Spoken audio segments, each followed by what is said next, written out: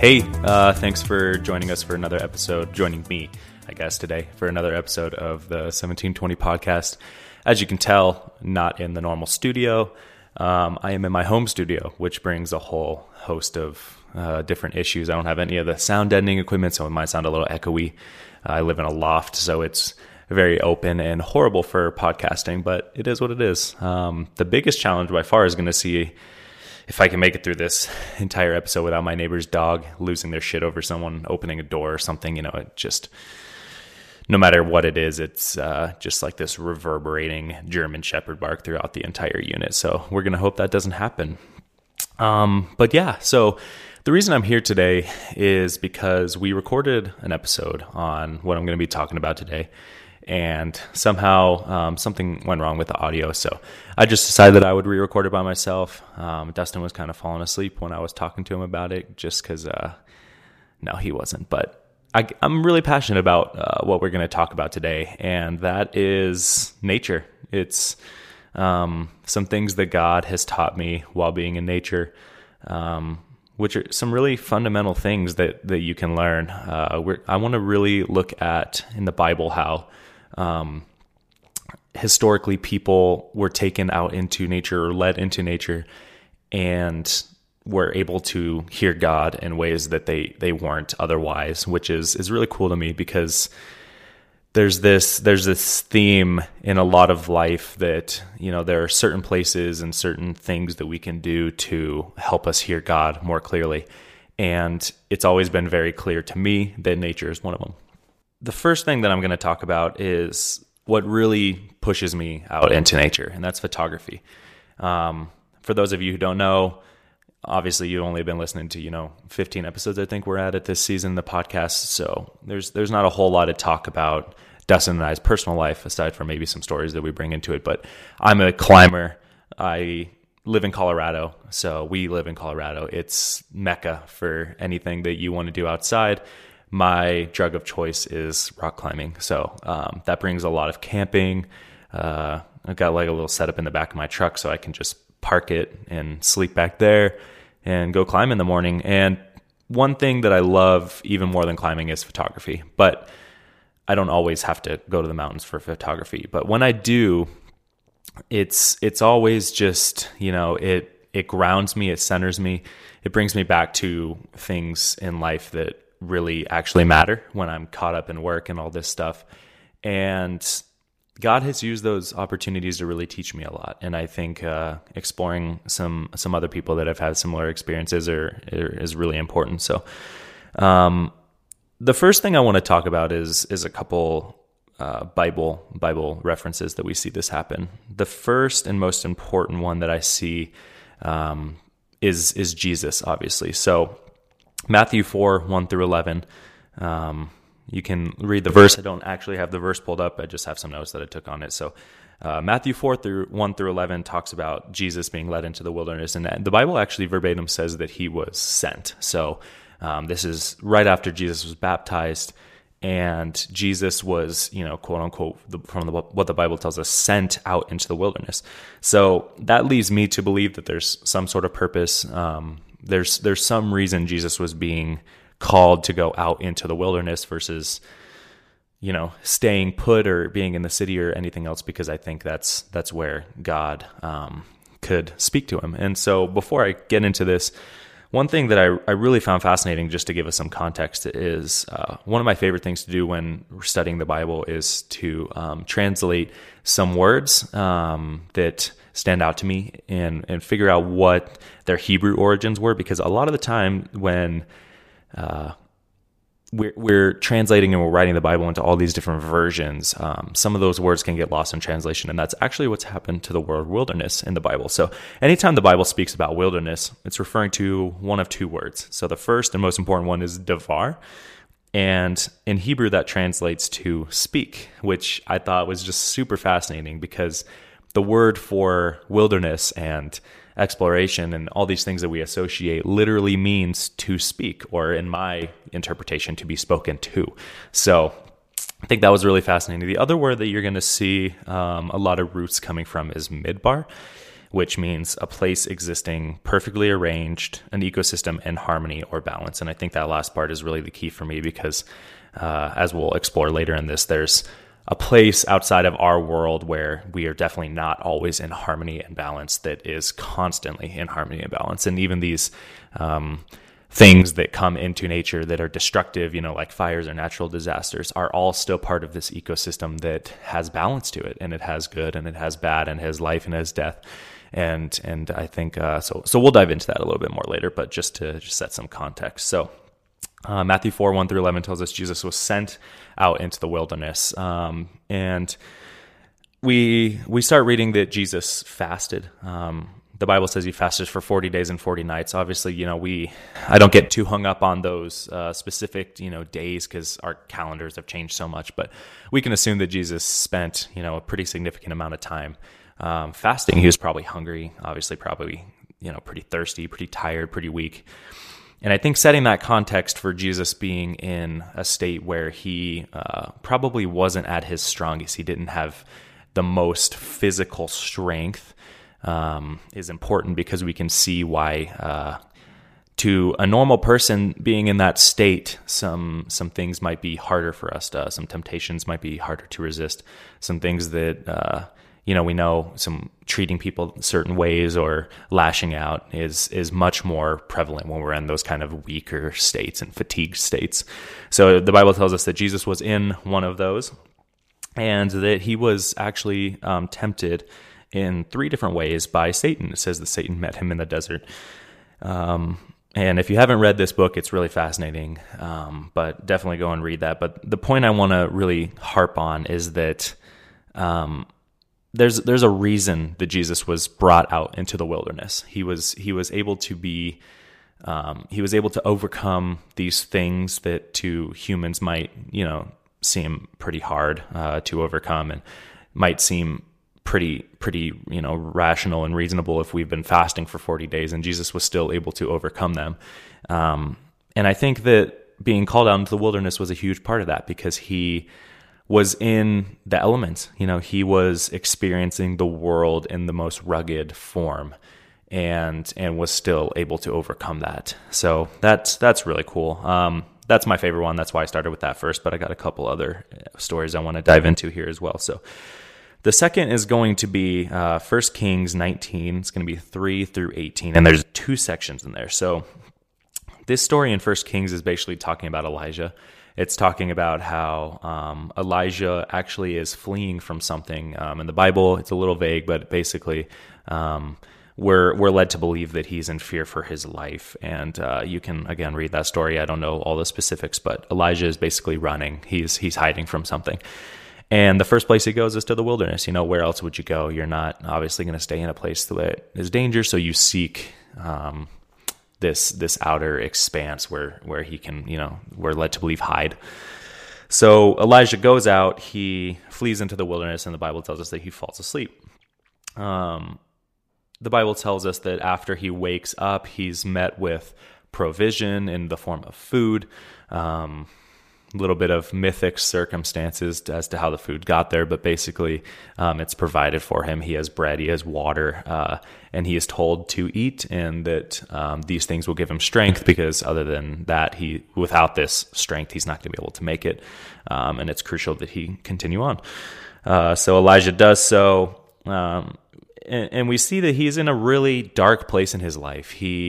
The Bible tells us that he's actually suicidal. He's asking God to take his life, and whatever he has going on back in civilization is not worth him still being alive. He just wants to escape.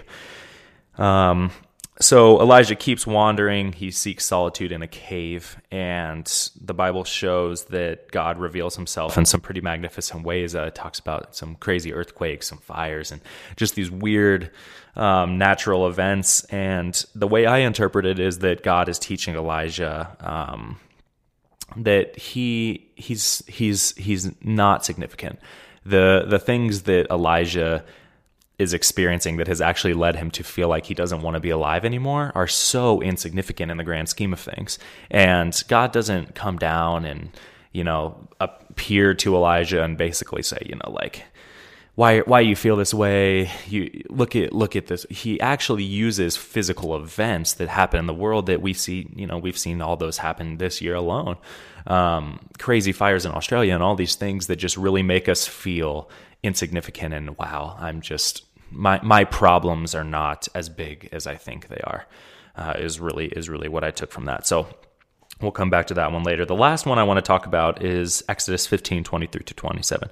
And this is all wrapped up in the story of the Israelites and Moses.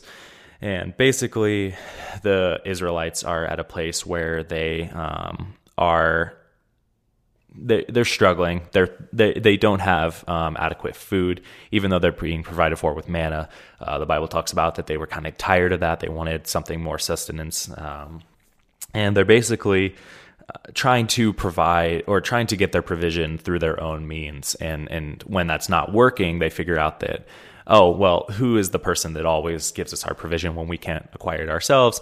They reach out to God, and God ends up leading them to what sounds like an oasis. Basically, in the Bible, it talks about how they were met with water and a place to rest. And it was only the restoration that they received in the form of physical beauty was only met when they stopped trying to take control of a situation that they had no control over, i.e. in the wilderness, and trying to meet their physical needs in such a place. So we'll leave those three there. We'll come back to them. But I just wanted to kind of give some context on those. So the reason this strikes so prevalent in my life is that, there's something to be said about nature, and there's something to be said about the wilderness, and these stories that are very specific about why these people were in the wilderness, what there was to be taught in the wilderness, and so on and so forth. And as I've spent so much time experiencing the world outside of work and school and all these things that you get so consumed around, and I go out and I experience in them, I'm realizing all of these really deep fundamental things that the Bible shows us time and time again in all these stories. So I'm going to personalize it a little bit here and just talk about some more modern things, because obviously it's kind of hard to tie ourselves to those stories and really see how they relate. But there have been some things that those fundamental stories have and the values that come from them have played out in my life, and I want to share some of that. So the first one that we just talked about with Jesus, the main thing that I took from that, obviously, like I just talked about, was Jesus was at a weak point in his life. He was at a point where physically it was going to be really easy for him to give up, and he didn't. He persevered. Here in Colorado, we have little over 50 14,000 foot peaks. So some of the tallest in the continental U.S. next to, like Alaska. I think they have some big mountains out there too. But other than that, we have the tallest in the continental U.S. And so obviously that breeds a lot of excitement, and people love to go hike them. They're called 14ers. That's what we call them here. So I've hiked a lot of them. I've hiked about 20. So I have some experience in the alpine and that kind of thing. And what I've always found throughout my entire life is that never once have I ever stepped onto a 14er to hike a 14er. And thought, holy cow, this is going to be amazing. It is going to be amazing, but never once have I thought that it's going to be easy. And every single time on the dot, as soon as I start hiking and I get to a certain point in the hike, the thought goes through my mind when I maybe get a view of the peak or something, or I reach a false summit and I still see that I have, like a crazy expanse to go still. The thought runs through my mind that there's just no way I'm going to be able to do this. I've been hiking for what feels like forever, and I'm already feeling like I want to give up. And it's had to be one of the craziest things in the world to feel so defeated and so just in over your head with something like that, and then to persevere it and to surmount that obstacle. It's one of the greatest feelings out there. And there's never been a 14er where I've actually turned back on and not been able to complete. But on the dot, every single one of them leads me to believe that is going to be the case. So I think I can relate in that term, in that feeling of being at a physically demanding challenge and still being able to overcome that sense of quitting and submission to these things. And when you actually overcome that, it's the greatest feeling in the world. So, that's my connection to the struggle of Jesus in the desert. The second one that we talked about, Elijah in the cave. The only thing that I can really think about, so God speaking through the ferocity of nature, is stars. For my entire life, I've just been fascinated with astronomy and everything about the universe. And I can't tell you how many times I have been out camping amongst, people who believe in God, people who don't believe in God, but there's just something about watching a meteor shower or just looking into space that just really centers you and brings you back to your place in the universe. And not only your place in the universe, but the fact that all these things that you get so consumed with and take up so much of your bandwidth every single day have no matter. And if you were, to experience that presence in life when you're looking at the stars all the time, I think that's such an important value to translate into your normal life, because if not, it's so easy for us to get so just consumed and overwhelmed with life that we end up missing moments like that for our entire lives. And that leads to just really broken relationships and things. So long story short, it's really important to find that ferocity in nature, that thing that makes you feel small in the world and makes you really say, okay, I need to take a step back and realize that, yes, these things need to get done, but they don't deserve so much mental capacity as I'm giving them. So the last one is going back to the story of the Israelites seeking, restoration in the form of physical beauty, the oasis or whatever. For some reason, sunsets have always been something. I think no one's going to say that, a sunset, it doesn't speak to them, but there's a weird intensity that sunsets have with me, and they always have. I don't know why, but it just really rocks my world to see a good sunset. And I think it kind of ties into number 2, where when we get so consumed with these things that we neglect all of these simple beauties in the world that actually have far more restoration than things that we normally subsidize in normal life. But a sunset's one of those. It's pretty hard to not just sit there and look at a sunset and realize how amazing life is, and how all these things that really don't matter and we're allowing to consume us so much really just are that they're things that can be put on hold while we're taking in this moment of beauty. So with that being said, the conclusion I want to come to today is that the nature, obviously not everyone lives in Colorado.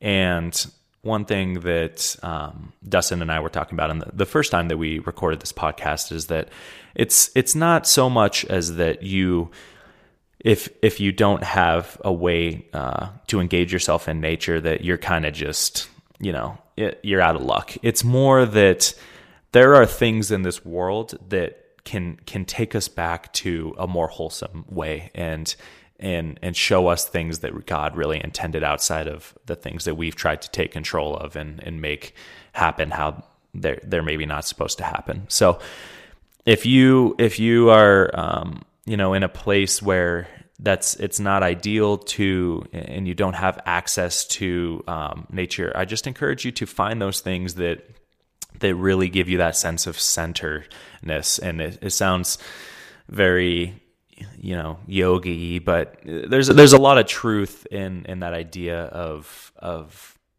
seeking things that restore and that bring us back to the present moment. And it's so easy for us to be in that moment and jump right back into life because we know it, we're comfortable with it, and never even realize that, we had one of those moments. But the more that those moments come, the more you seek them, the more you figure out how to cultivate those moments, the more wholesome your waking life is, because you're able to translate those deep values that God is trying to teach these people in the Bible. So that's what I encourage you today with. I hope that you guys gain something from this. If you did, be sure to subscribe. It helps us out a lot. Check out our Facebook, 1720.org. That's our group on Facebook, also on Instagram. We're trying to get that up and rolling, so there will be hopefully a post with some photos I took of a really awesome sunset that I'm talking about with this reference. So coming out soon. Look for that probably next Monday. But yeah, if you got something out of this, just tell a friend who maybe you think could get similar value out of. It really helps us out a lot.